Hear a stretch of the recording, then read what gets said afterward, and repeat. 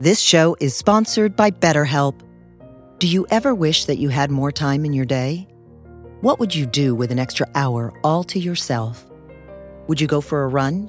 Take a nap? Read a book? The possibilities are endless. Therapy can help you find what matters to you so that you can do more of it. It's a great way to increase self-awareness, deal with overthinking, alter negative behaviors, and more. If you're thinking of starting therapy, give BetterHelp a try. It's entirely online and designed to be convenient, flexible, and suited to your schedule. Learn to make time for what makes you happy with BetterHelp. Visit BetterHelp.com/heartwisdom today to get 10% off your first month. That's BetterHelp, HELP.com/heartwisdom.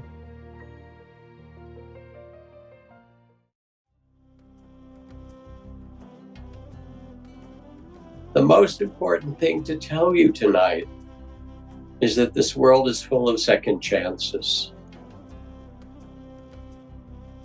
In our life, in our world, redemption is always possible.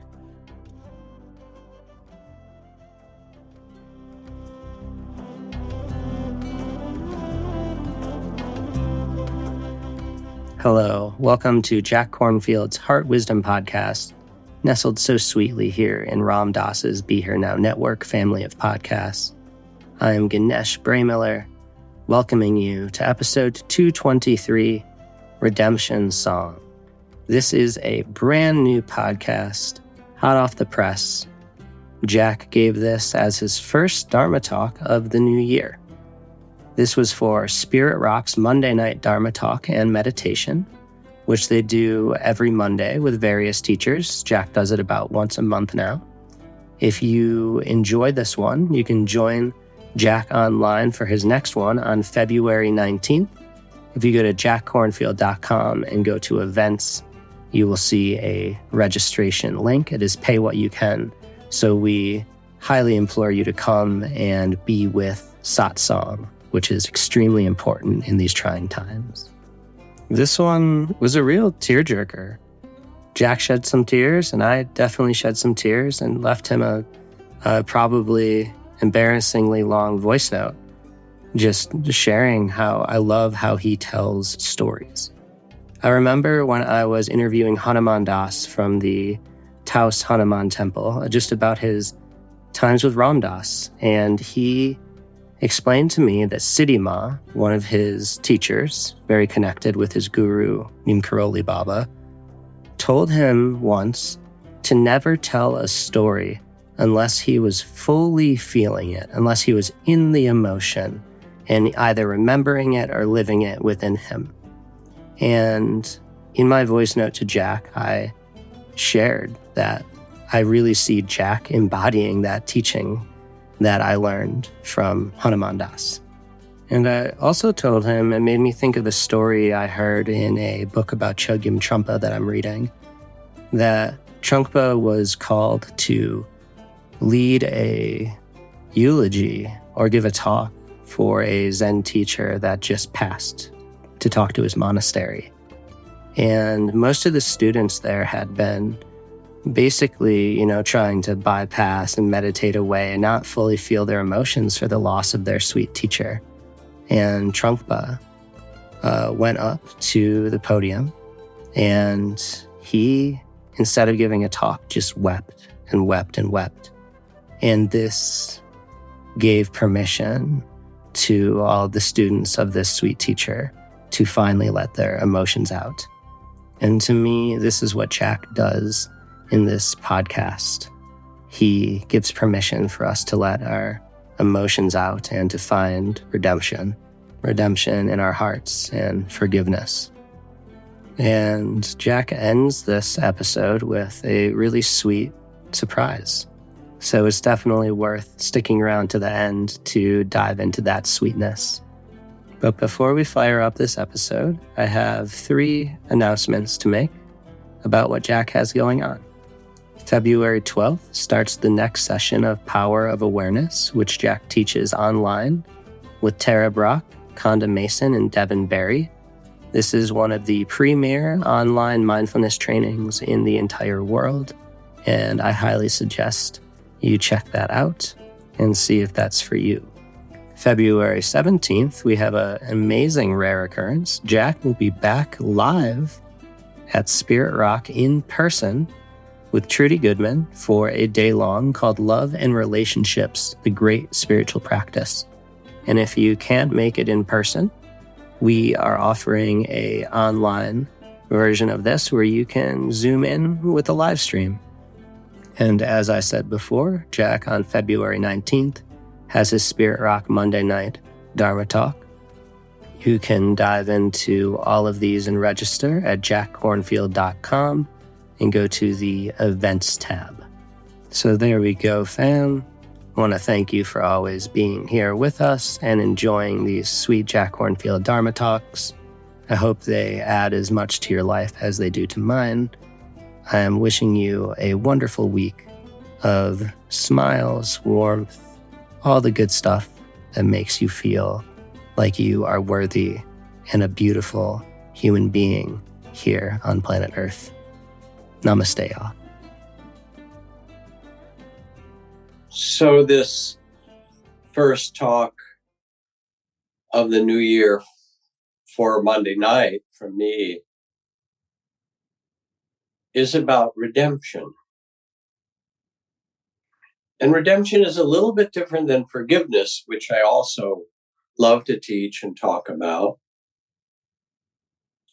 Redemption is making something better or freeing ourselves or someone from the burden of the past, somehow fixing, redeeming, atoning.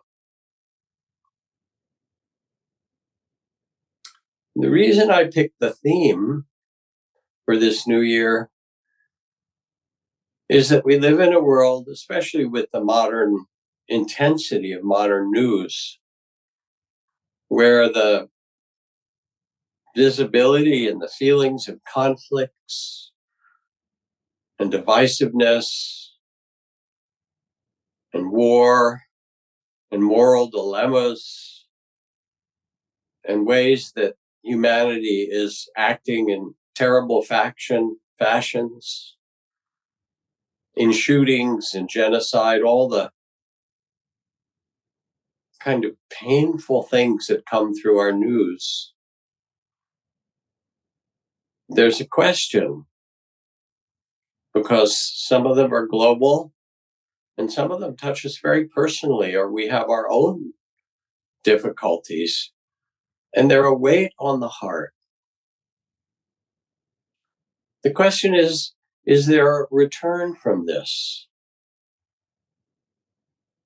From all these conflicts and terrible acts? The Buddhist teachings remind you and us, beginning various texts with the words, "O nobly born, O you who are the sons and daughters of the awakened ones, remember who you really are. Remember that within you are the seeds of awakening, is the capacity of seeing the world with the eyes and the heart of a Buddha, to see with the wisdom eye and the great heart of compassion." As they say, the question is not so much the future of humanity, but the presence of eternity. Can we see with the eyes and heart of a Buddha the suffering and the beauty and the beginning and ending and the gain and loss and praise and blame, all the ever-changing world? And can we be the loving witness to it? A story I haven't told for a long time, but have written about and used to tell regularly, happened more than 30 years ago when I was on my way to my father's funeral, our memorial service in Philadelphia. I was going up from DC. And when I got on the train, I sat next to an interesting looking fellow. Turned out his name was Robert Brown, and we exchanged pleasantries and what we were doing. And when I told him that I'd been a monk in Asia, he said, "Oh, he'd worked in India, in the embassy for quite a time, but he left. He felt like it was still a little too colonialist, the American approach to India and people there." And he'd come back to Baltimore, where he had founded a project that worked with people who were incarcerated, young youth especially. And then he said, "Can I tell you a story?" And of course, I immediately sat up, being a collector of stories. And he said, "I worked with this woman, and her son was killed in a shooting by a young man, 14 years old, who did this in order to impress the gang members around him, sort of like a twisted initiation, like a Maasai young man being sent out with a spear to bring back a lion and show what a man he was. He shot this other child. And he was arrested and brought to trial.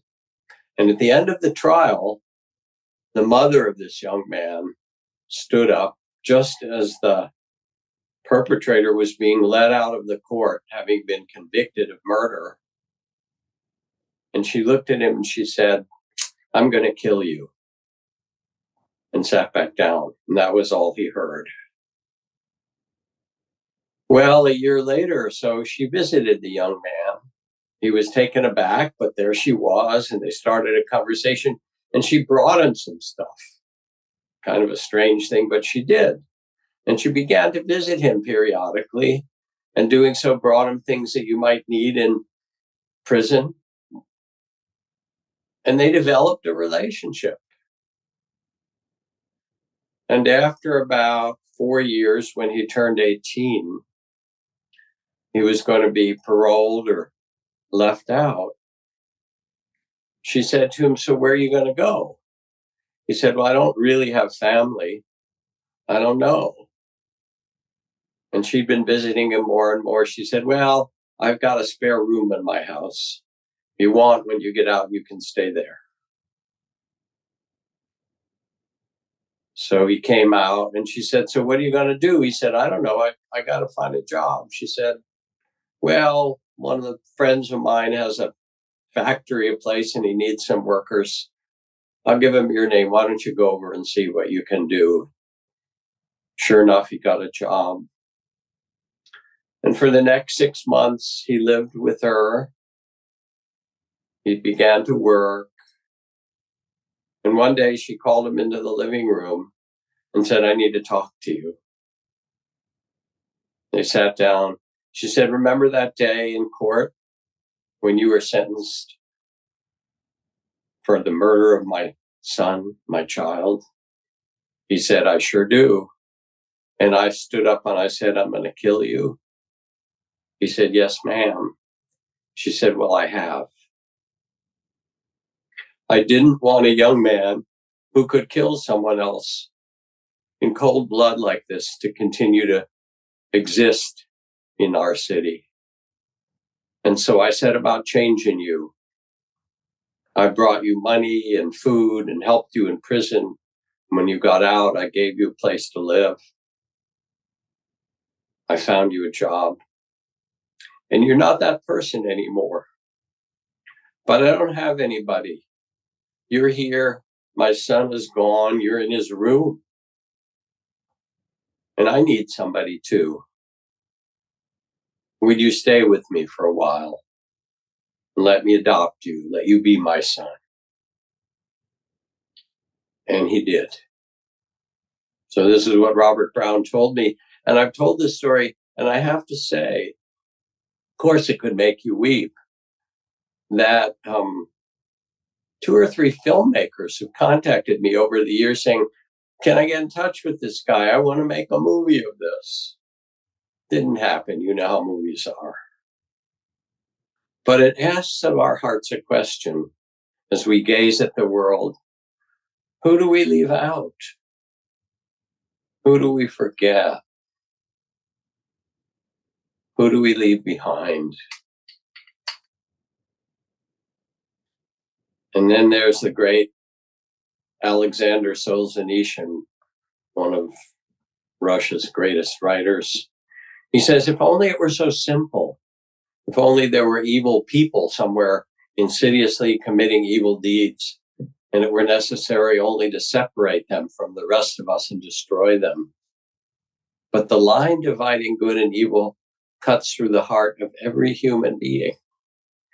And who among us is willing to destroy a piece of their own heart?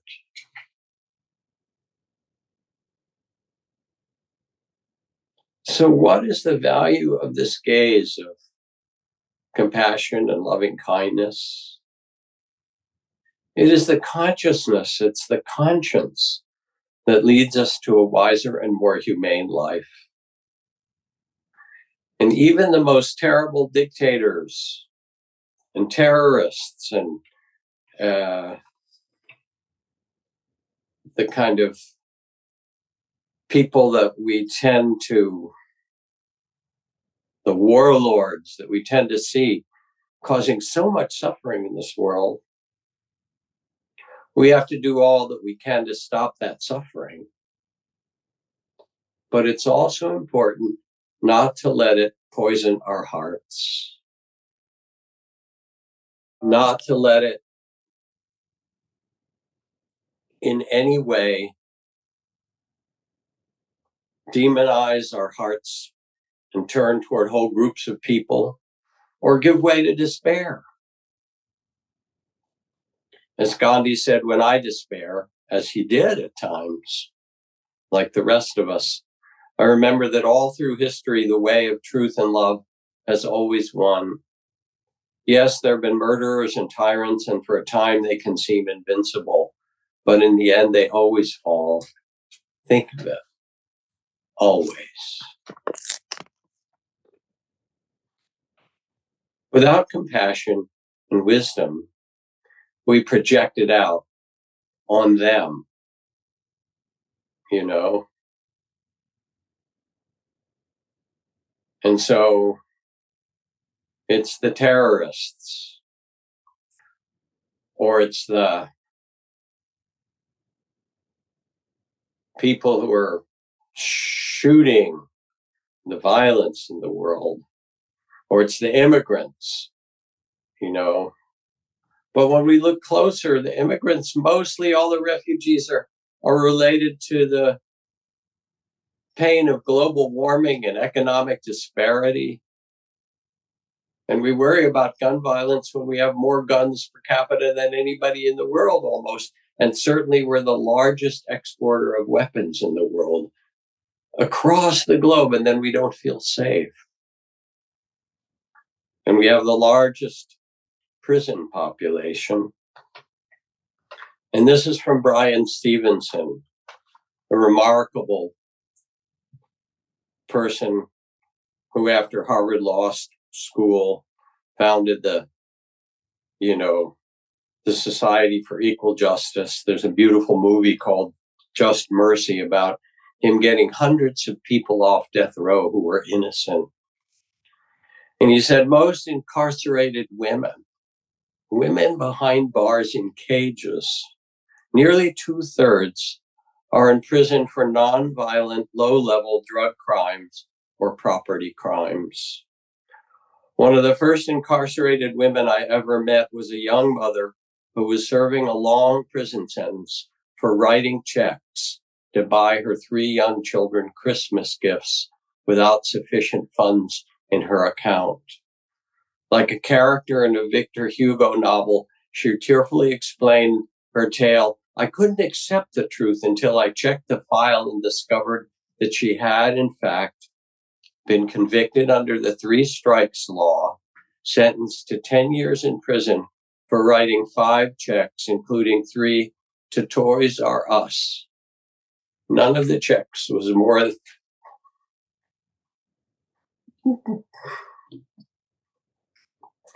None of the checks was more than $150. There are tens of thousands of people in our prisons still for marijuana crimes. So we tend to blame it on others. But I remember sitting with Thich Nhat Hanh. At one point, somebody asked him, we were in a group of teachers, can you tell us about group karma? Why did the Vietnamese end up getting bombed, by 1 million tons of American bombs? What did they do as a collective that made this happen to the Vietnamese people? And he got very quiet, and his eyes got kind of soft and teary. And he said, it didn't happen to the Vietnamese.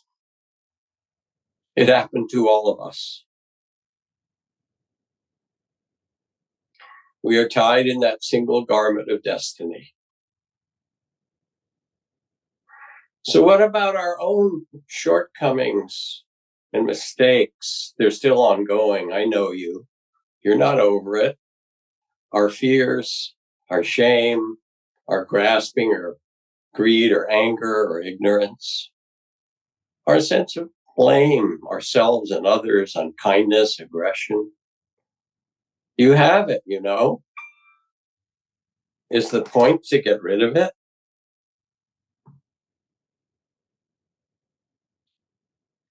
Judge it?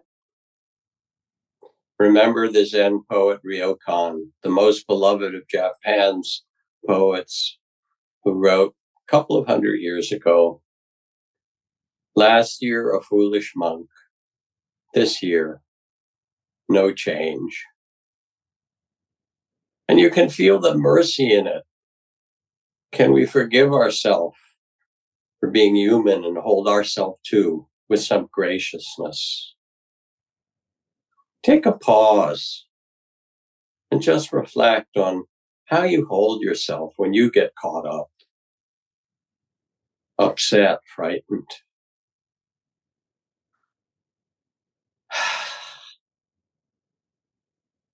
Can you gaze at yourself with the eyes of compassion as well?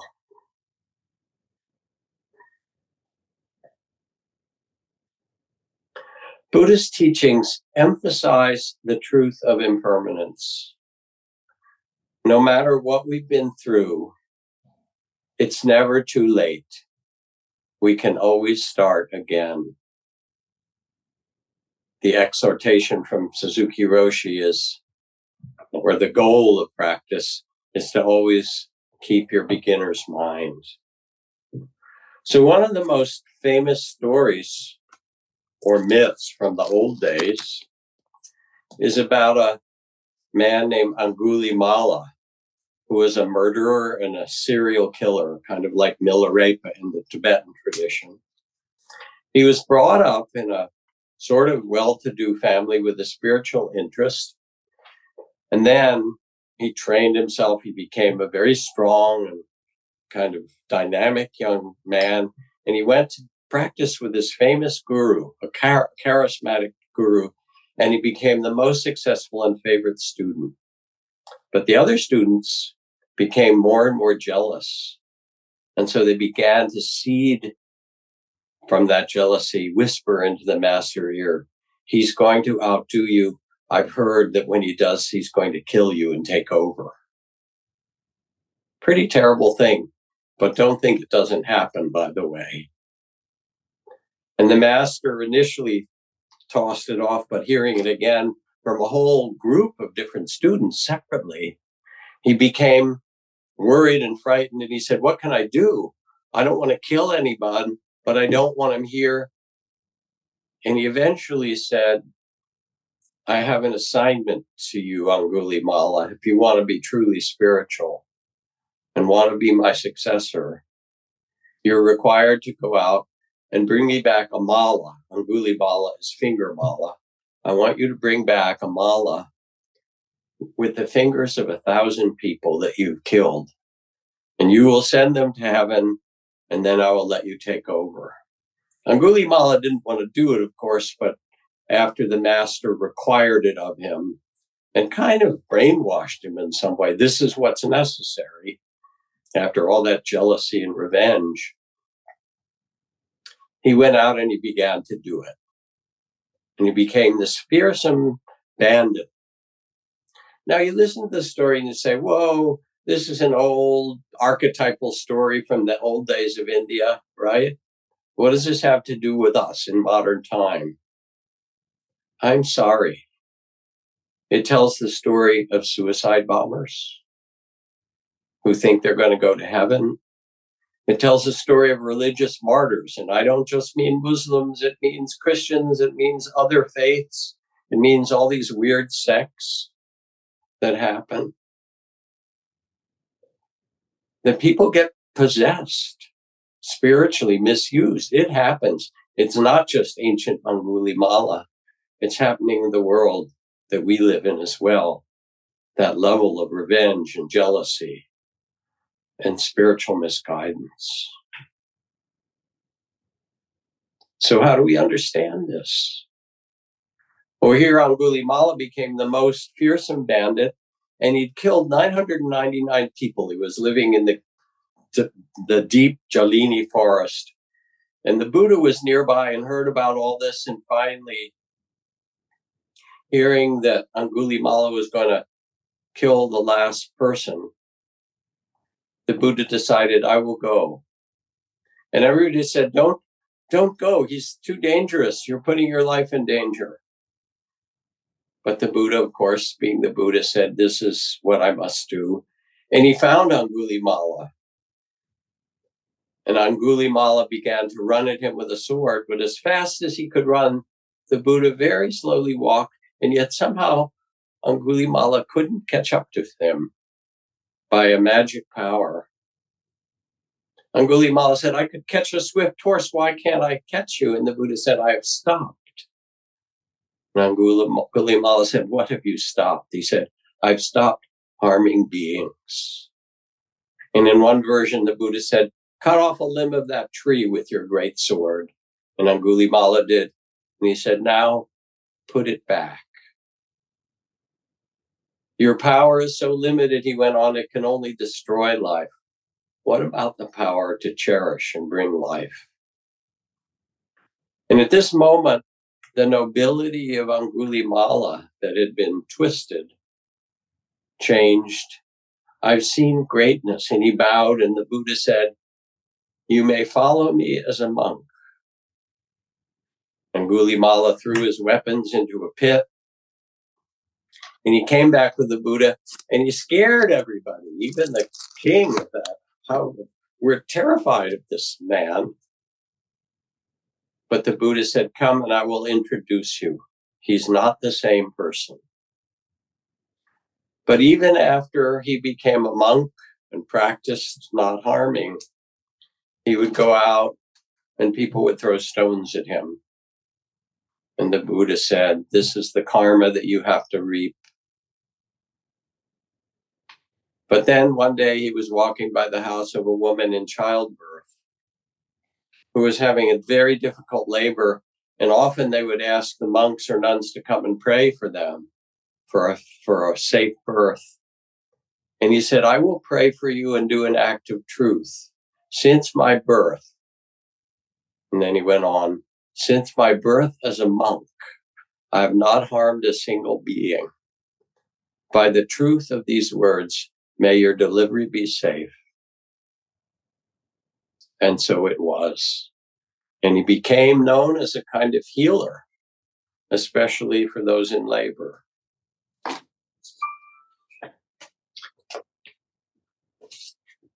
I'm very glad the story brings in the mothers, because it's a very male story, this initiation and go kill people and all that kind of stuff. Remember this little story I told years ago? John invited his mother over to dinner. During the meal, John's mother couldn't help noticing how beautiful his roommate was. She'd long wondered about a relationship between them.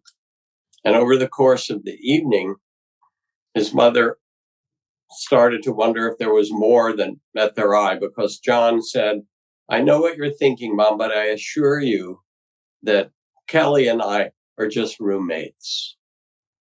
About a week later, Kelly came to John and said, ever since your mother came to dinner, I've been unable to find our beautiful silver gravy ladle. I don't suppose you took it. He said, oh, I'll email her. So he sat down and wrote, Dear Mother, I'm not saying you did take a gravy ladle or not, but oddly, one has been missing ever since you were here for dinner. She wrote back and said, Dear John, I'm not saying that you do sleep with Carrie, and I'm not saying you do not.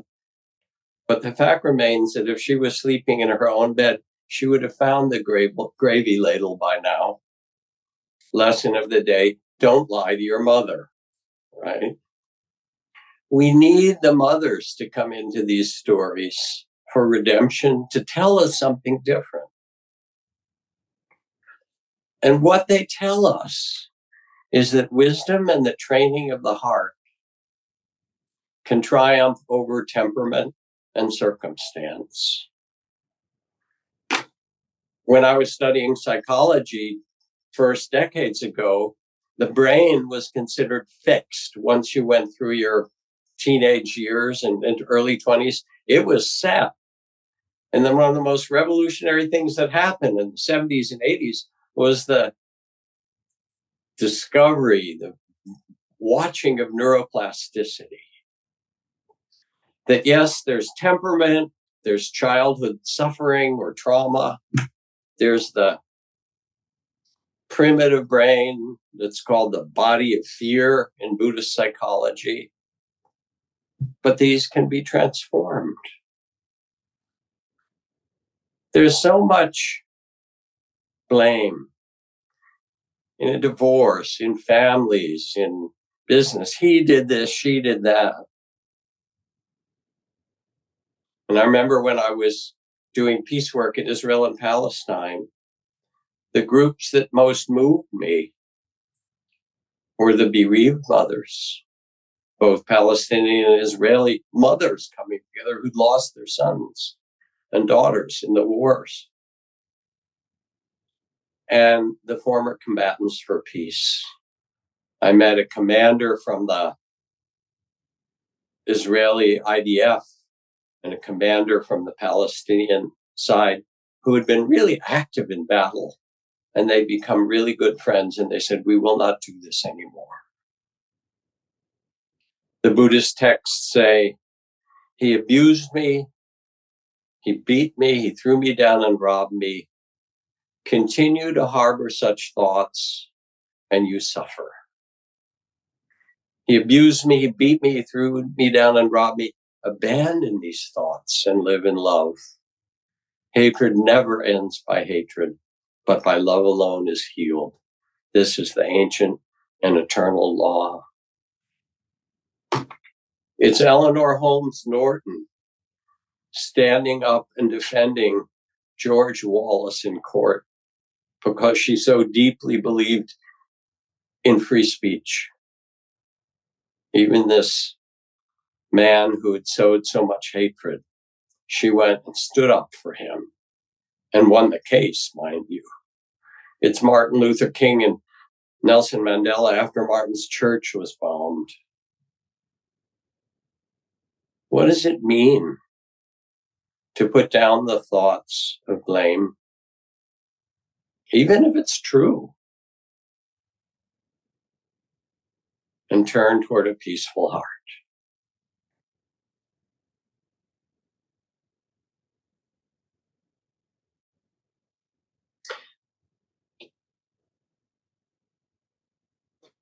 This points to the wondrous possibility that the conflicts that plague the world can be transformed by the nobility of heart. And it's there everywhere. You know, in the Quran, there are 10 times as many descriptions of the mercy of Allah as of God's wrath.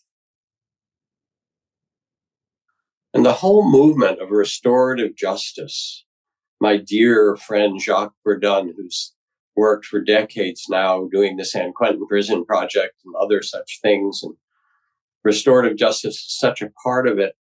I believe it was Jacques who told me this story. I'd worked with him at some points, of a woman whose son was killed in a street violent shooting.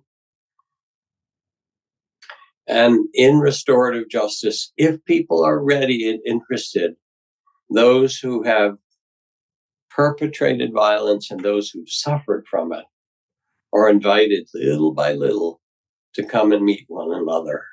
Extraordinary process.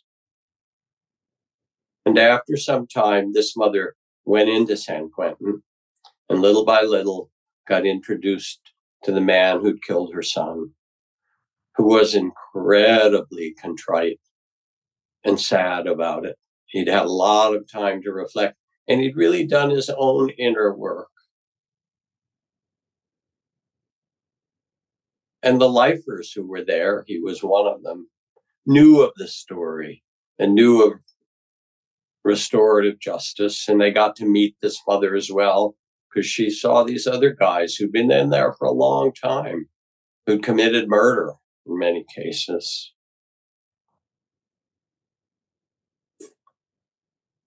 And the following year, the day that memorialized that day of the year that her son was killed, they sent a message asking her to come into the prison. And together they handed her a quilt that they had sewn by hand, making patches out of the blue prison uniforms. They each cut little pieces out of their shirts or pants. And they sewed them together with messages of love and atonement. And they said, we can't bring your son back, but we want you to know that we're holding you in our hearts with all that we can offer now. And they gave her this beautiful quilt that they had hand stitched for her, to sense that there was something beyond the loss of her son. Now, why am I telling you all these dramatic stories? Because I don't want you to give up on the world. And I don't want you to give up on yourself. As Barry Lopez wrote, sometimes we need a story more than food. They're dramatic and big stories. And one of the things they do is they break the trance, the spell that the world is something that we can't change, or we get caught in demonizing ourselves or others, or seeing one way. And take a pause and sense what these reminded you of, something bigger that's possible even for our troubled human life.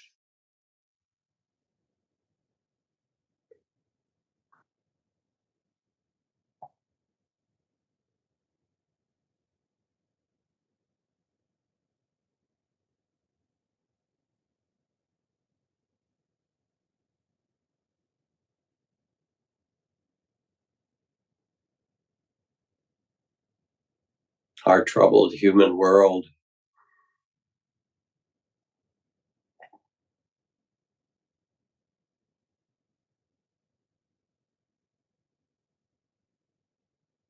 How do we find redemption? Starting a new beginner's mind. It's a question we all face in our intimate relations. Yes, you and me. In our marriages. In our family, for sure. In our businesses, our neighborhood and community. And in the world, exile. So many people. Who do we exile from our hearts? Who do we put out of our hearts? So when People were throwing stones at Angulimala, even as a monk walking with his alms bowl. The Buddha said, "Bear it, noble one. Bear it." This is necessary for the repair of the world. The Sufis put it this way: overcome any bitterness because you are not up to the magnitude of pain that was entrusted to you. Like the mother of the world who carries the world in her heart, you are a part of her heart, and you are granted a certain measure of cosmic pain and called upon to meet it in compassion instead of self-pity. So to find redemption, you have to bear the suffering because it will be there. It's necessary. And I think of this passage from Rabbi Erwin Keller that I sent out as part of a message on taking a stand for peace. And he said, "I will hold peace in my arms and share my body's breath, lest peace be added to the body count. I will breathe through tears. I will swallow pride. I will bite my tongue. I will offer love without testing for deservedness. I will call for de-escalation even when I want nothing more than to get even." And this is what's possible for the repair of the world, to bear it with dignity and nobility and the great heart of compassion. And then we have to listen to each other to become what I believe Parker Palmer called a dangerous listener. To our neighbors, our teens, our family members, the person we got divorced from.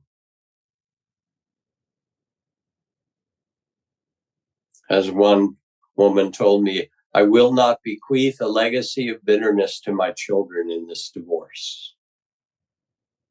I will not do it." And I think about the conflicts I've been in. My divorce was really painful. Think, oh, he's a meditation teacher. Compassion. It was terrible. It was agonizing. It was,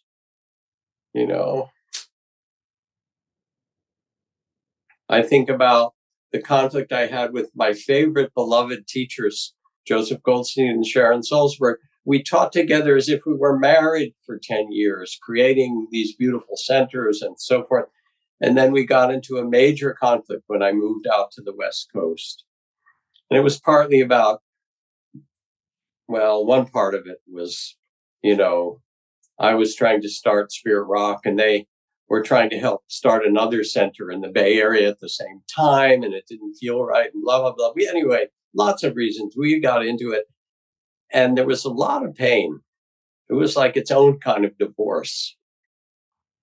And it lasted for a while. And finally, we called Ram Dass a year or two later, said, "Would you sit with us?"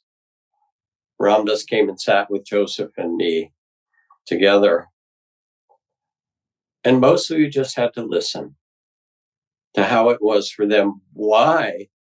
What was going on? And it doesn't mean it fixes it.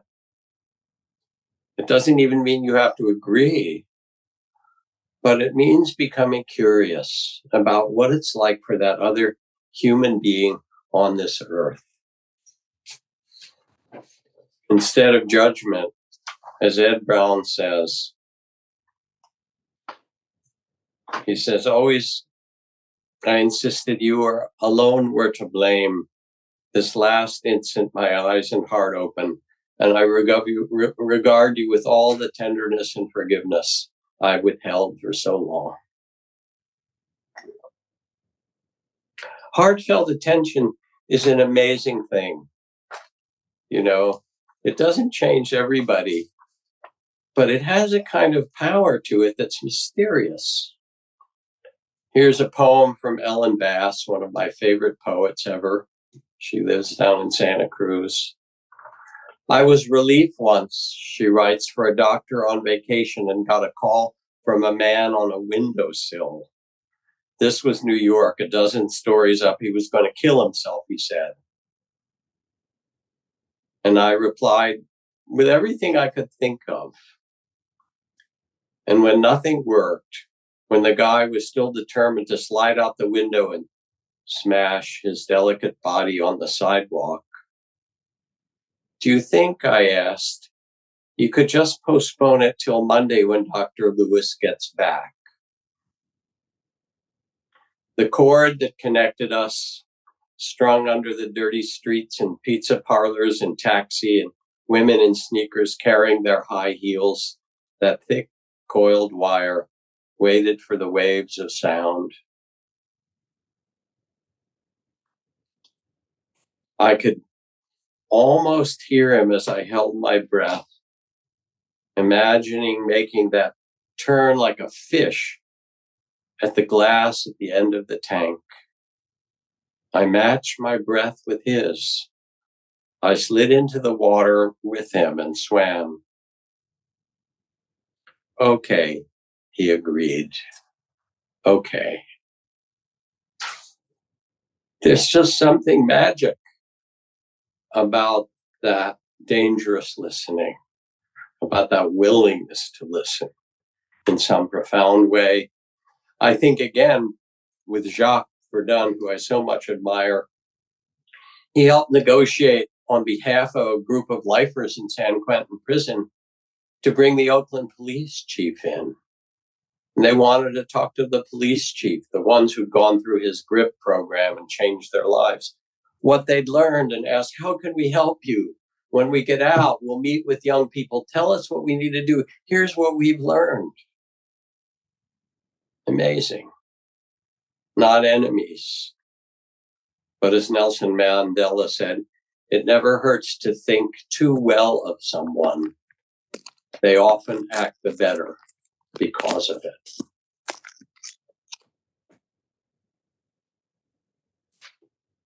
Howard Zinn. To be hopeful in bad times is not just foolishly romantic. It's based on the fact that human history is a history not only of cruelty, but also of compassion, sacrifice, courage, and kindness. What we choose to emphasize in this complex history will determine our lives. If we see only the worst, it destroys our capacity to do something. If we remember the times and places, and there are so many where people have behaved magnificently, this gives us the energy to act and the possibility of sending this spinning top of a world in a benevolent direction.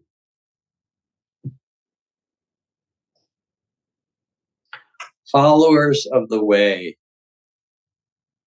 That's the phrase in Zen. You who are the followers of the way.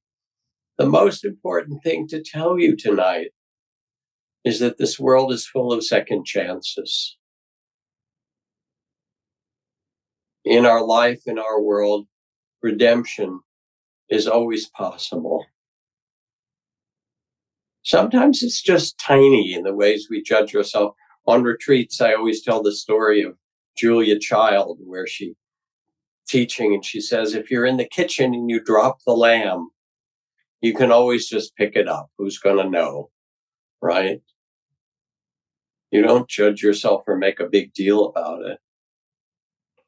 But it also means you go back to that lover or that person at work or the estranged family member or the people who have political views that are really hard. Sometimes it almost turns your stomach. And you listen with an open heart. Joshu Sasaki, great Zen master who died in Los Angeles at age 106. I practiced with him when he was only 101.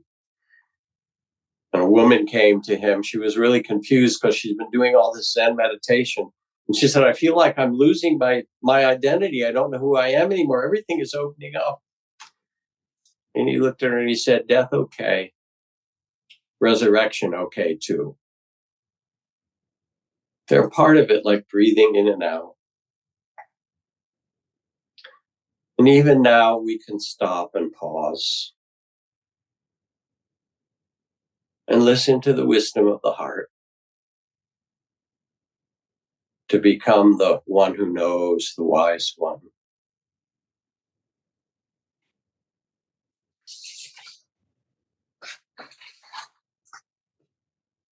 To know that we can pause and plant new seeds. As Henry David Thoreau says, I do not believe that a plant will spring up where no seed has been, but I have great faith in a seed. Convince me you have a seed there, and I'm prepared to expect wonders. This is the mystery of consciousness, of the world itself. It's creating itself out of nothing, you know. You have 1 trillion cells in your body or more. Maybe it's 37 trillion. I forget the exact number. I stopped when I got to 36. And every day your body produces 500 million, 500 million new skin cells every day. And 100 billion new blood cells.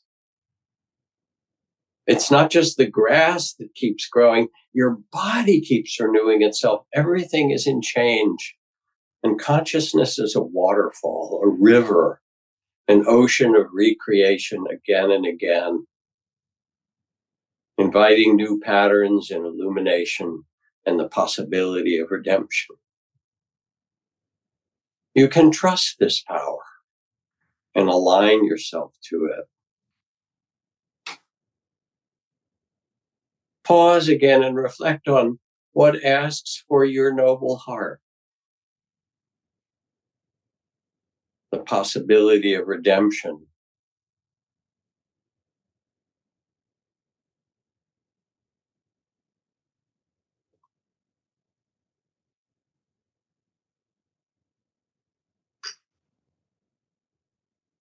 You can trust this power.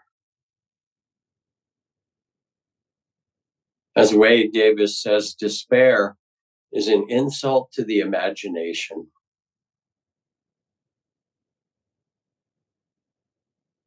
The heart, the imagination, that's the great force in this world.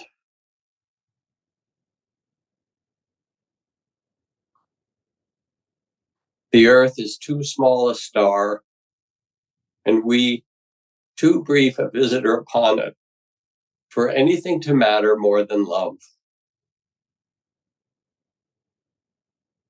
As Rumi says, ours is not a caravan of despair. I think this is carved on his tombstone in Turkey. Ours is not a caravan of despair. Though you have broken your vows 100 times, come again.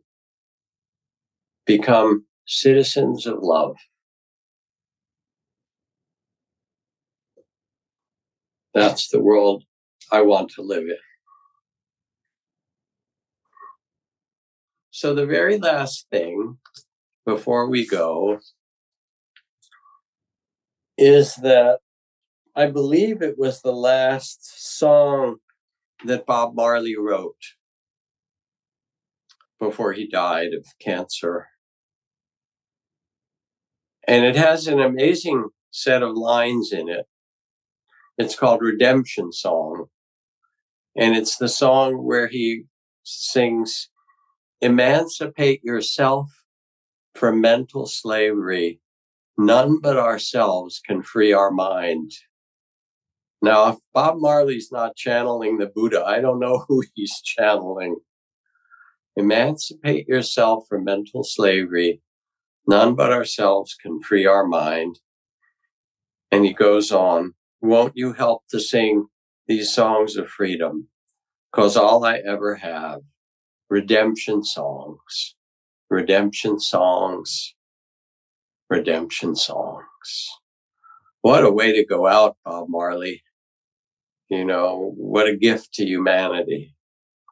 So I invite you to listen to Bob Marley now, and then we can take our leave for the evening. Thank you all for your kind attention.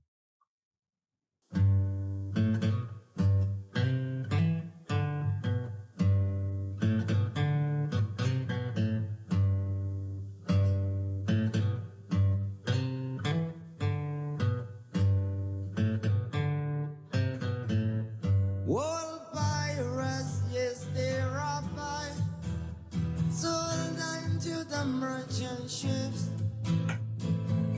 minutes of a day to guide from the bottomless pit, but my aim was made strong by the hand of the Almighty. We forward in this generation triumphantly. Won't you help the sing these songs of freedom? That's all I ever had. Redemption song, redemption song.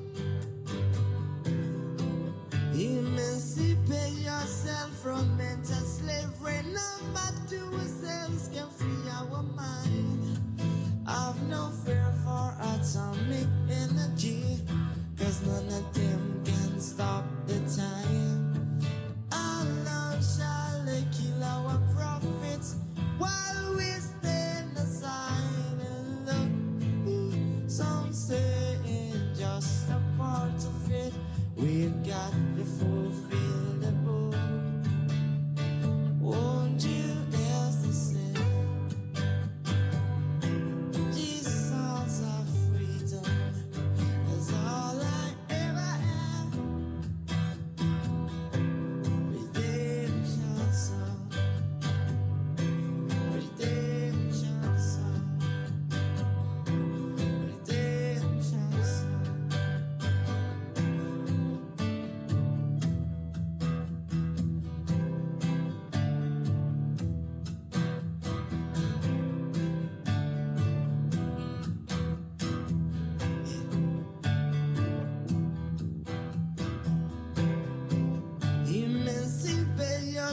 From mental slavery. Number two, ourselves can free our mind. Whoa, I've no fear for atomic energy, 'cause none of them can stop off the time.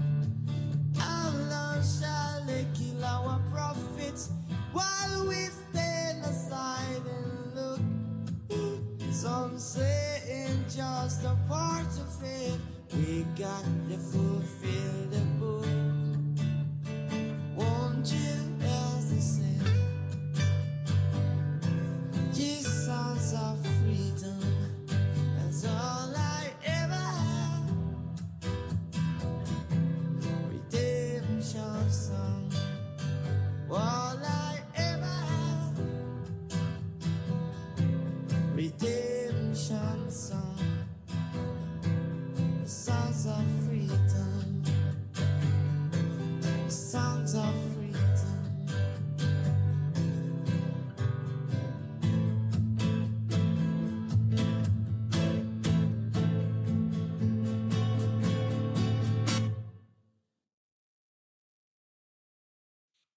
Thank you all. Blessings in the new year. Be safe and well. Thank you, Bob Marley, for taking us out. Bob Marley and the Buddha coming together here. See you again, I hope. Bye-bye.